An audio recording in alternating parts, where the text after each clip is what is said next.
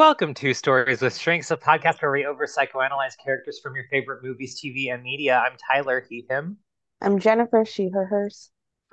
and today we are talking about a lovely far off place. You can only get there if you go through your closet door and go into a magical space. No, I'm not talking about Narnia. I am instead talking about the hustle and bustle of Monstropolis as we journey into the universe of Monsters, Inc. However, before we get there, we got to do a get to know you question. And as we all know, Jen, as we Yes. all find out and know, that the power of laughter is 10 times as powerful as the power of fear. hmm And so, from you, Jen, today, I would like to know what is your favorite, like, joke? Like, not joke like, hey, this is a funny line from a movie or TV show, but joke like knock knock or joke like set up punchline laugh kind And of not deal. like inside joke, No, just a joke, like just a just a joke you would joke find in joke. a joke book. Oh goodness. I mean, I love me some good dad jokes, some bad puns, Mhm. some play on words. And now you're gonna put me on the spot to think of an actual I favorite am. joke. I And have that's mine if you okay. want some time to think. Yes, give me a moment. What is yours? So growing up, my favorite was always the knock knock orange. Aren't you glad I didn't say banana? The one that could go on Yes. forever and ever. For whatever reason, I really liked that one. Made me laugh real hard. But I think ever since I was probably about 12 to now, my favorite joke is the pirate captain on the ship and they see boats on the horizon, and every time Oh, they go into battle, he tells bring them, me "Bring my me my red red shirt. jacket."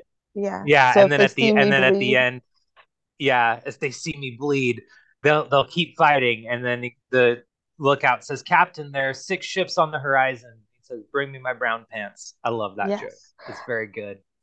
Okay. Um, I figured out mine because regardless if it comes back up in conversation, I will say this joke and um, use it all the time, and it still makes me laugh. It's the stupid Star Wars ones. That's like when it's Yoda speaking, and it's like, yes. what? What is a Jedi's I type of screw car? a toy Yoda. Yeah. So yes, all of the Yes. stupid Star Wars ones, thanks to a And they're all dumb certain puns as they're well. all done dumb puns. They're Star Wars themed, and you can do the funny joke given based off a certain YouTube channels Yeah. reactions to those jokes, and I think they're hilarious. And I would say They're that's very my fun. answer is dumb Star Wars pun jokes. Excellent. A perfect answer. A great answer, one might even say. Yes. Well, all right. I think without any further ado, then we should dive right into the topic at hand. Jen, I believe you have a new client. I do have a new client. I actually have new clients as I'm working with a family. I'm working with the Gibbs family. They are coming in with their 2-year-old daughter and talking about a recent incident that they're still very actually confused about what happened. A part of this is a little bit of a mandated, like, social worker intervene, you should go seek therapy. Another part of this is general concern for their daughter, Mary. So, Mary is a 2-year-old human girl who recently went missing one night from her bedroom. Reports say that they don't know if she was kidnapped or if she just kind of left her bedroom one night. They put her down, they went to check on her, and she was gone. There's no signs of foul play in the home. There's no signs of like a window open or like a door open, but she was missing for a good while.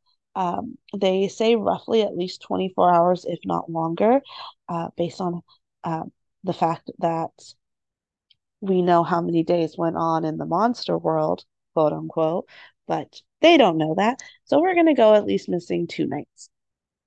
And based on her artwork, the parents think that there was somebody that took her because she keeps drawing a picture of a purple monster like human, though kind of lizard like. But it's a 2-year old. Maybe we can interpret this as the monster in her closet, um, and real scary face. And she draws pictures of this monster that took her, but then she also draws pictures of her beating up this monster as a monster with a baseball bat. And for a 2-year old, I must say, her artwork is quite advanced. And when working within family therapy, and especially if a child is two, you're doing family therapy. There's certain things you can do with a child that young in a therapeutic setting. And at the same time, a lot of it would be engaging with the family as well to take learned skills in the therapy room and transition them to the family. And family doesn't have to be biological.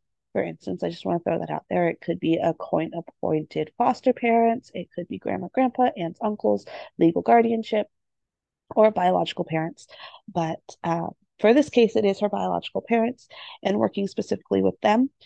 As the family is considered the identified patient, not just her, we'd also be talking about what the concerns are for the family unit in general. You know, they had their daughter go missing, and we would probably work together, just mom and dad, maybe just with mom, just with dad, about their reactions to that event and what it was like.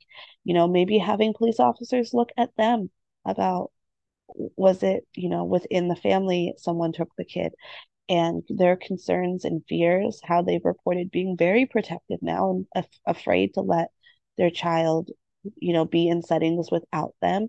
And they know eventually she'll be transitioning to school settings. And since they didn't understand what happened or if someone had taken their child, is there somebody still out there that's a threat? So, kind of processing that trauma response and giving them time to trust their parenting skills again, that like it wasn't their fault. They did not miss anything that night. And then also giving a space for her. And since she is so inclined to artwork, doing expressive arts and very basic child directed play therapy, as even Tyler's talked about in previous episodes, of, you know, having her have the freedom to play out what those events were. We would probably see her really fall into the toy theme of monster play, of reenacting monsters or bringing in monster toys for her to play with, as that's what she seems to be her identified language of how she wants to process these events, and giving her an opportunity to enact that and then process through that, helping her feel safe and confident in her home again. But that's what's kind of interesting is she seems pretty well adjusted. She doesn't have an initial fear response to her parents or to outside environments. She's showing off a very confident demeanor and kind of looking at if there will be a delayed reaction later. Um, Noticing that she does meet a lot of typical developmental milestones, but her language seems to be a little delayed for a 2 year old typically. I'd want to get her in assessed by a speech and language pathologist. That's outside our scope of practice, but something that we refer to, especially through her school district, even if she's just in preschool or in a school like setting, she does have access to those resources through her zoning school district, and get her assessed, to talk to her pediatrician, make sure that she is also safe and healthy and that there is no signs of trauma related to her time missing, and refer out to those appropriate resources. But back to like the actual play therapy dynamic, it would be a lot of providing her opportunities to play out what had happened, give her closure in those plays, promote autonomy over her play of you get to make the decisions in this room. You did that all by yourself.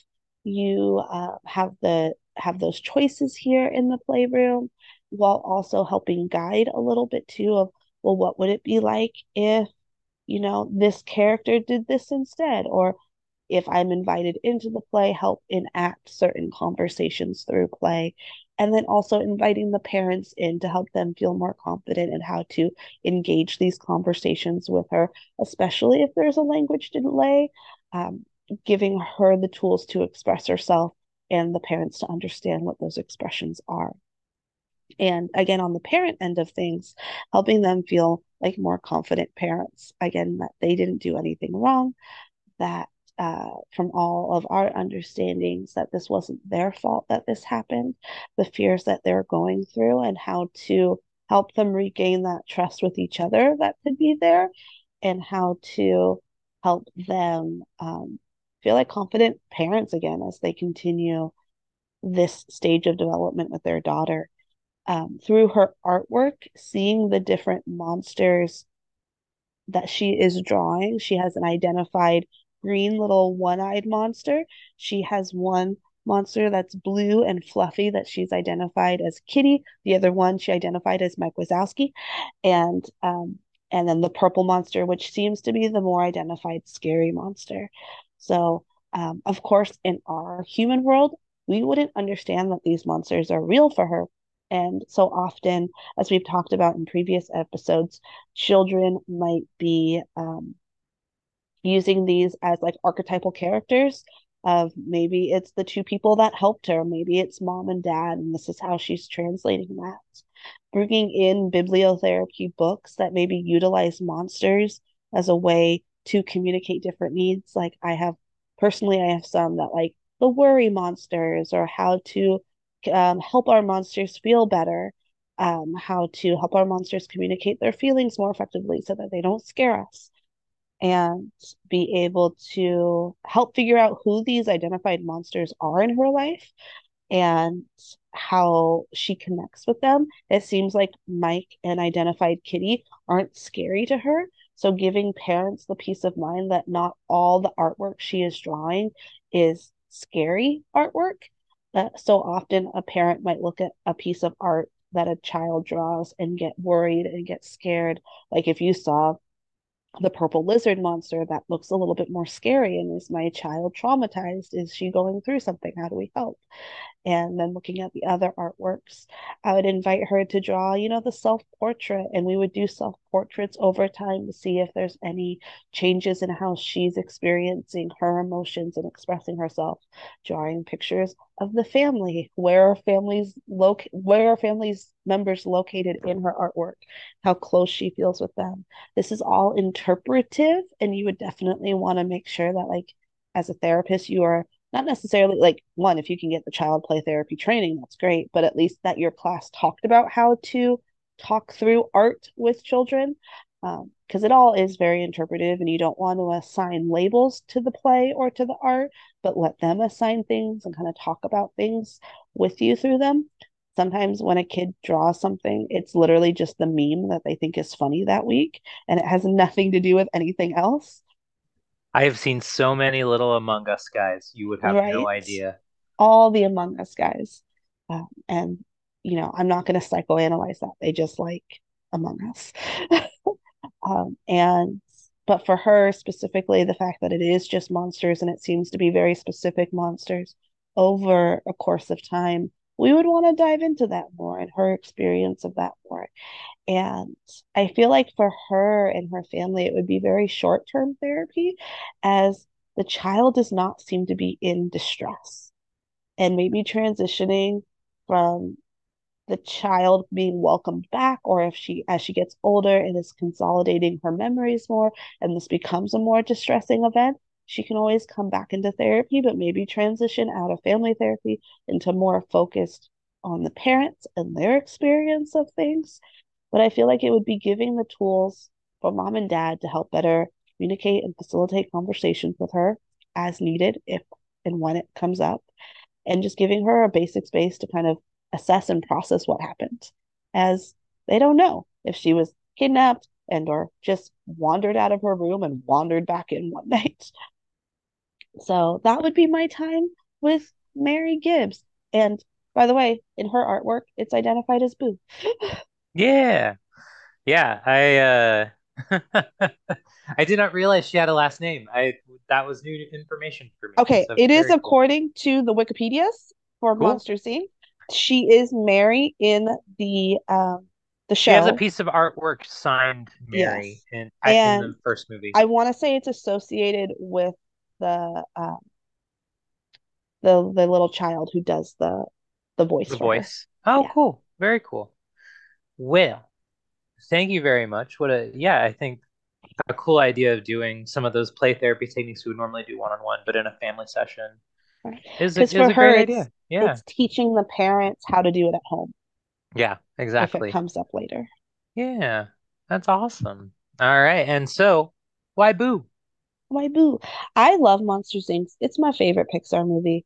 And I was thinking like, do I do one of the monsters?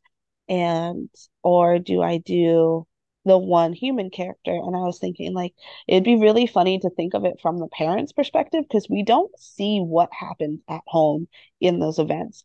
But Hmm. she has a complete therapeutic arc through the movie where she is like scared of Randall, has monsters that help her, she gains her self-confidence, fights her monster, is happy at the end, right? Like she's no longer afraid of her monster anymore. And from the parent perspective, their kid went missing for at least 24 to 36 hours, Hmm. right? Because I think there's 2 nights in the Yeah. monster world at least Yes. for Boo.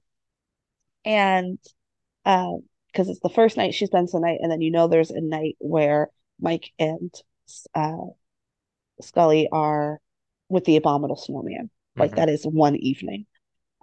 And wondering like that terror of like you check on your kids usually at that age multiple times during the night, or like she might still be getting up to go use the restroom since she's already potty training. Um, Yeah. and your kid's missing. You're gonna end up in therapy from that one. Just a little So bit, huh? just a little bit. So I thought that And was then a just appears out of nowhere with no explanation no 2 nights later. explanation. And those parents were like interrogated of like, did you take your child and hide them Yeah. somewhere? Just based on like real life knowledge of like how that stuff works. Yeah. And it would just be like that realistically they would be in therapy after if it was Yes, not absolutely. mandated. Yeah, the thing that would be interesting to me is like Boo like 10, 20 years down the line after this, Hmm.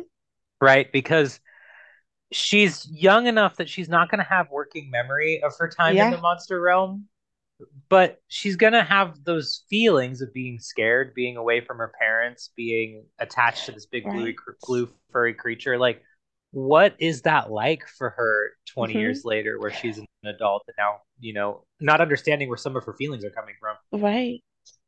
And what's interesting is that first night in with Mike and Sully, she doesn't have an initial fear response. Yeah, Like she's tired, but she doesn't have that like I'm in a strange new world fear response that we see. So it yeah. is interesting. And I when I was reading up more about the character as we normally do a little research, um, Hmm. they were saying that in talks for a sequel to Monsters Inc., it was going to be her as a teenager. And Hmm. the rule in Monsters Inc. is you get to a certain age where you don't believe in monsters anymore and you forget. Mm. And it was them realizing Boo had forgotten about them. Oh, And they said that was too depressing. They scrapped that idea and did the prequel Monsters University. City instead. Because they're That's like, fair. it was so heartwarming at the end to why ruin that?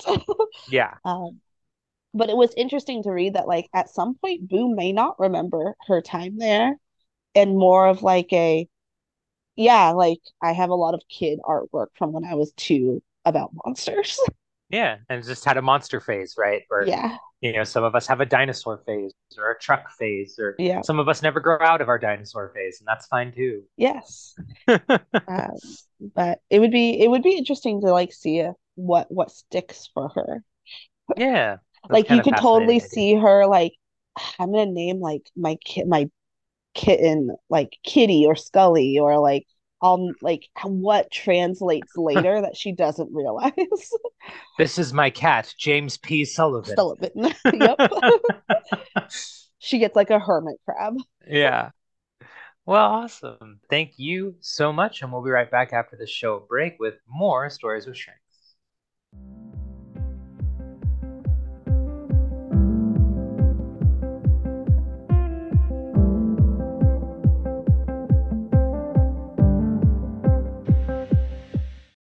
Welcome back to Stories of Shrinks, where we are talking about the wonderful and my personal favorite world of Monsters Inc. I love it so much. And I just finished up with a girl named Boo. Tyler, I do believe you have a new client.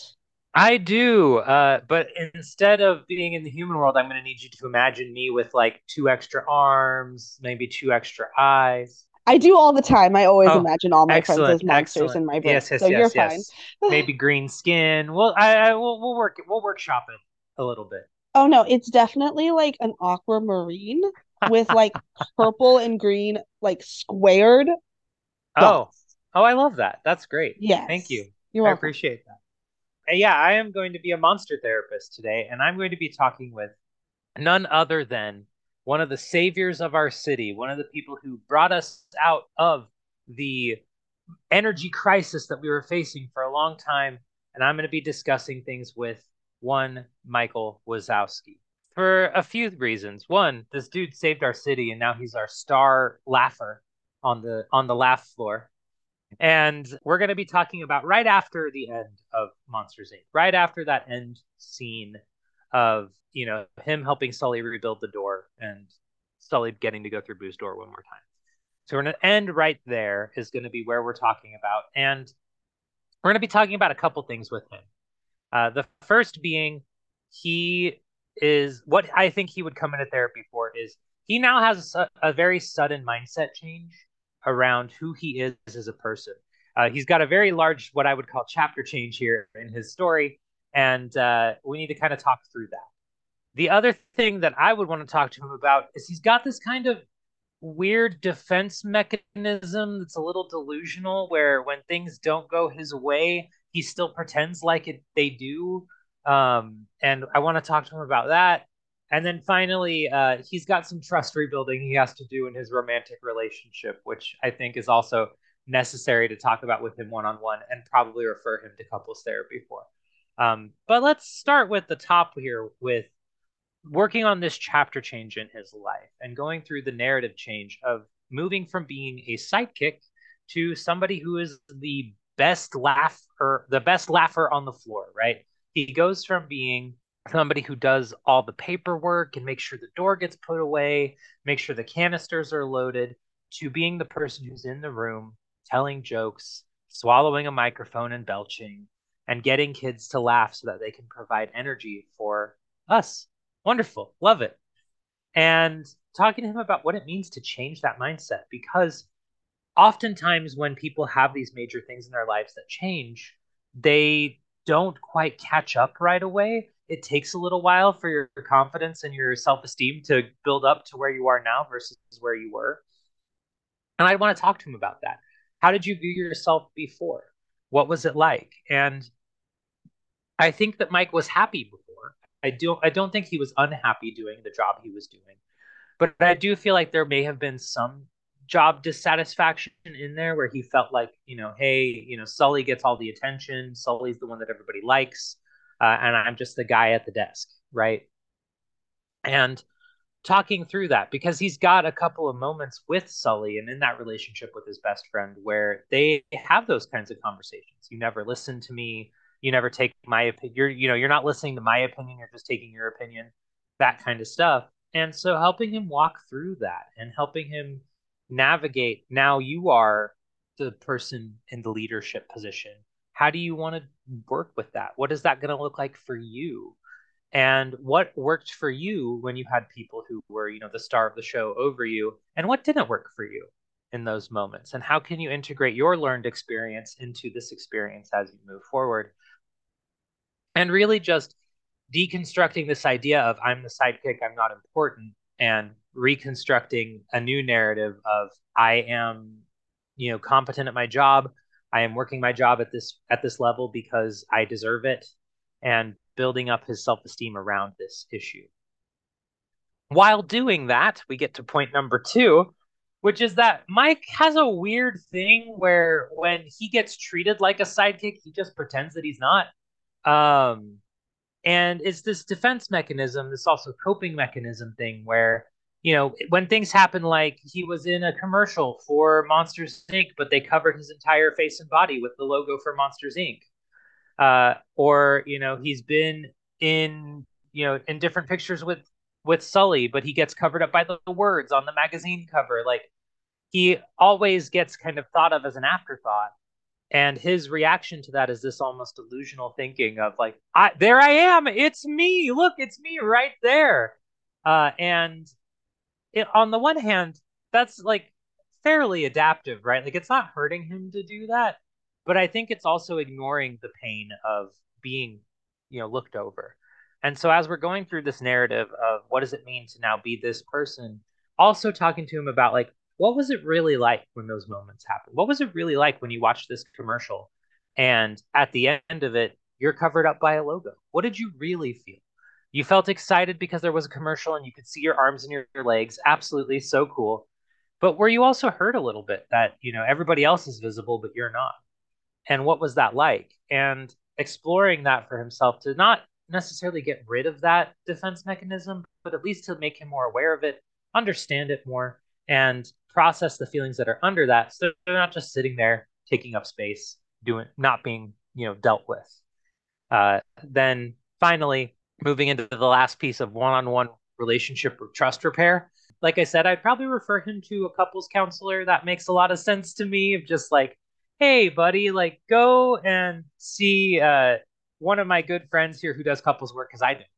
I've got a few friends now who do really really good couples work, and I love referring them clients because that means I don't have to do it. And so same with Mike here. I'd say, hey, maybe you and Celia need to go and do some couples work together to work on rebuilding this trust.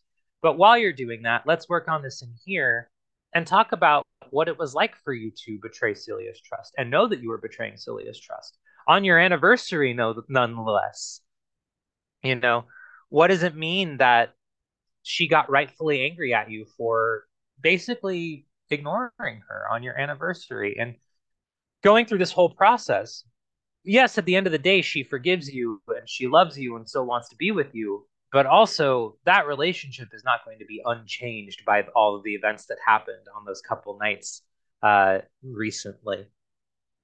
And so, talking him through it and being like, hey, for you, what in this relationship felt like what still feels like it needs work? Let's get you set up so that when you go into couples therapy, you know what you're going to be talking about. And what does it mean to know that you've hurt somebody that you care about? And how can we talk about that? Because oftentimes people will, the metaphor I typically use is take themselves out to the garage and use themselves like a punching bag, especially when we do things that we regret.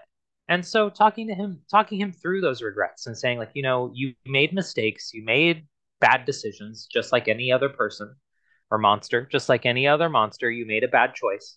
And it didn't totally ruin your life, but there needs to be some rebuilding, some restructuring here. So that way this doesn't happen again. Because I think that that is sort of the main reason when we make a mistake, when we have a regret, the lesson you're learning from that regret is, I don't want to repeat this. And so, how can we navigate your life so that way you can have the integrity of living with that and going, you know what, Celia, I know I hurt you. I'm never going to do that again and mean it. And part of that is setting boundaries with ourselves and teaching him how to do that. But also, that part of that is teaching him how to set boundaries with others. He really loves Sully. This is his best friend. They've been best friends since college. They work together, they live together, they are totally, simpatico people, and yet, Mike has a really hard time setting and keeping boundaries with him. That Sully goes, I want to do this. And Mike goes, I don't think that's a good idea. And Sully goes, yeah, but we need to do it. And then Mike goes, okay, well, I'll follow your lead then. And this pulls back into that first thing of, I'm the sidekick, you're the leader, I will follow you. And now he's not in that position anymore. And so getting him to be able to say no to the people that he cares about is a big deal because, one, for a lot of us, especially those of us who feel like we need to follow someone's lead, that it's hard. It's really difficult to say no because saying no doesn't feel safe, doesn't feel good. But it also is necessary. And oftentimes there is a relief to it that the first few times you do say no, you feel really good about it rather than anxious about it. It's just the buildup getting to there and saying, you know what, that's not good for me. And especially in a roommate situation, you really need good boundaries. You really need good communication. And so if Sully says, hey, I'm bringing home this stray human, you can say, no, I don't want a stray human in our house. If you're going to hang out with that human, get out because that's dangerous for us, especially at the time where we thought that humans were toxic. So there's this whole thing of just like, Mike needs to learn how to set boundaries with others, set boundaries with himself, and rebuild the trust in his relationship. But it all ties back to that narrative of, well, I'm the sidekick, I'm just going to follow your lead, rather than now where he can say, you know what, I'm the top laugher on the floor, I'm bringing in the most energy. I can be a leader in my life, I can be a leader in my workplace, I can be a co leader in my relationship, and I can navigate this thing from a position of power rather than a position of falling behind. And that honestly is really the biggest thing for him in this is just some empowerment work. And so that would be my work with Mr. Wazowski. Absolutely. And I think for him, there is such like a, sometimes I talk to clients about like it's a good coping skill, but it's not the most effective coping skill. Mhm. And like finding that balance and realizing how it also affects others. Because every time in those scenes where he's like, it's me on the magazine cover, everyone's face goes like, oof. Yeah. Yeah. And Everybody kind of knows what's going on. right. And, translating that, I think is specifically within the couples dynamics too, of like, she isn't happy. Like she's there and it's good because she can see all the events and what was going on. But like you still have to touch base on like, dude, you messed up and you constantly put your friendship before her.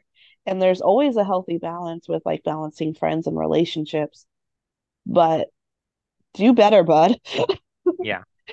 Yeah, absolutely. And being that upfront with him, right? It's like, Yeah, hey, you're gonna have to rebuild trust here. Even if she says she forgives you and you kiss and it's wonderful and lovely, right. you still need to rebuild trust here. That's Right. gonna take some work. Absolutely. So thank you. So for Yeah. you, why Mike Wazowski? And you have to say Well, his full name every time. yes, Mike Wazowski. I chose Mike Wazowski because I get to talk about empowerment work, but with a man, Hmm. with somebody who's male. Did I list Oh, off his demographics at the beginning? I don't know if I did. I don't know. I typically do. I'll do it right now just because I have them, and if I double down on them, I'll edit them out. Yeah. Hey, but Mike is a monster. He's in his late 20s ish, heterosexual, cisgender male. There you go. So, being able to do empowerment work with a male client because oftentimes when people think feminist theory, feminist therapy, they hear that fem word and they stop thinking about, the other probably Genders. 45% of gender. Well, that's why I'm saying 45%, right? There's Yeah. probably like a good 10% that is non-binary or gender non-conforming. Hmm. Actually, probably more than that when you think Hmm. about it. But people who probably actively identify, probably around 10% would be my guess. And that's totally a statistic I'm pulling out of my butt. I want to make that very, very clear. Nobody listen to me in my statistics. I am a therapist, not a math major. Thank you. So roughly 45% of the population is male, right? And identifies as such, identifies as men. And we forget that these feminist concepts apply to men as well. Hmm. And empowerment is just as important for men as it is for women because guess what? Our society sends bad messages on both sides of that particular issue. And if you're non binary, there's also bad stuff in there too. Hmm. Yay! Yeah, you don't get to win. It doesn't matter what you identify as. Society has something to say about it, and it's never good. Right. And so, this empowerment piece that is a huge part of feminist theory is super important for anybody of any gender. And so, to be able to bring it in and talk about it from the perspective of this is a male client who needs empowerment, this is kind of what that would look like. It's fun. I like to do Yeah, that. Yeah, absolutely. twist the Absolutely. concept a little bit. And especially I think with Mike Wazowski as the sidekick. Yeah. And like what we know about Monsters University is he went in to be on the same level, like he was a scarer Yes. and not the assistant. And having to have that moment of you're not scary enough. Yes. And how does that affect identity? And I think it would be great conversations all around. So thank you. Yeah. Thank you. And thank you all for listening. If you liked what you hear and you want to hear more of us talk about some nerdy stuff, go check out other episodes. Share these episodes with your friends. Give us a like or comment, however, your podcast platform does it. We appreciate all of it. Go check us out on Instagram at Stories with Shrinks, where I post when I remember to post. And at least I'm honest about that. But there's also great advocacy stuff up there too within our stories. I try to uh, put information out there for mental health awareness. So go like, subscribe, all that fun jazz. Thanks again for listening. Bye, y'all. Take care, everyone.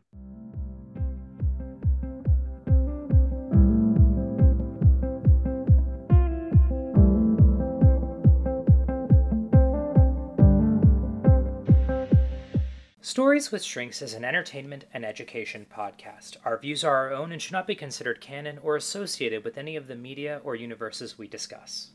And thank you to Purple Planet Music for our theme song, Phoenix Rising. You can find music for all your podcasting or YouTube needs at www.purple-planet.com.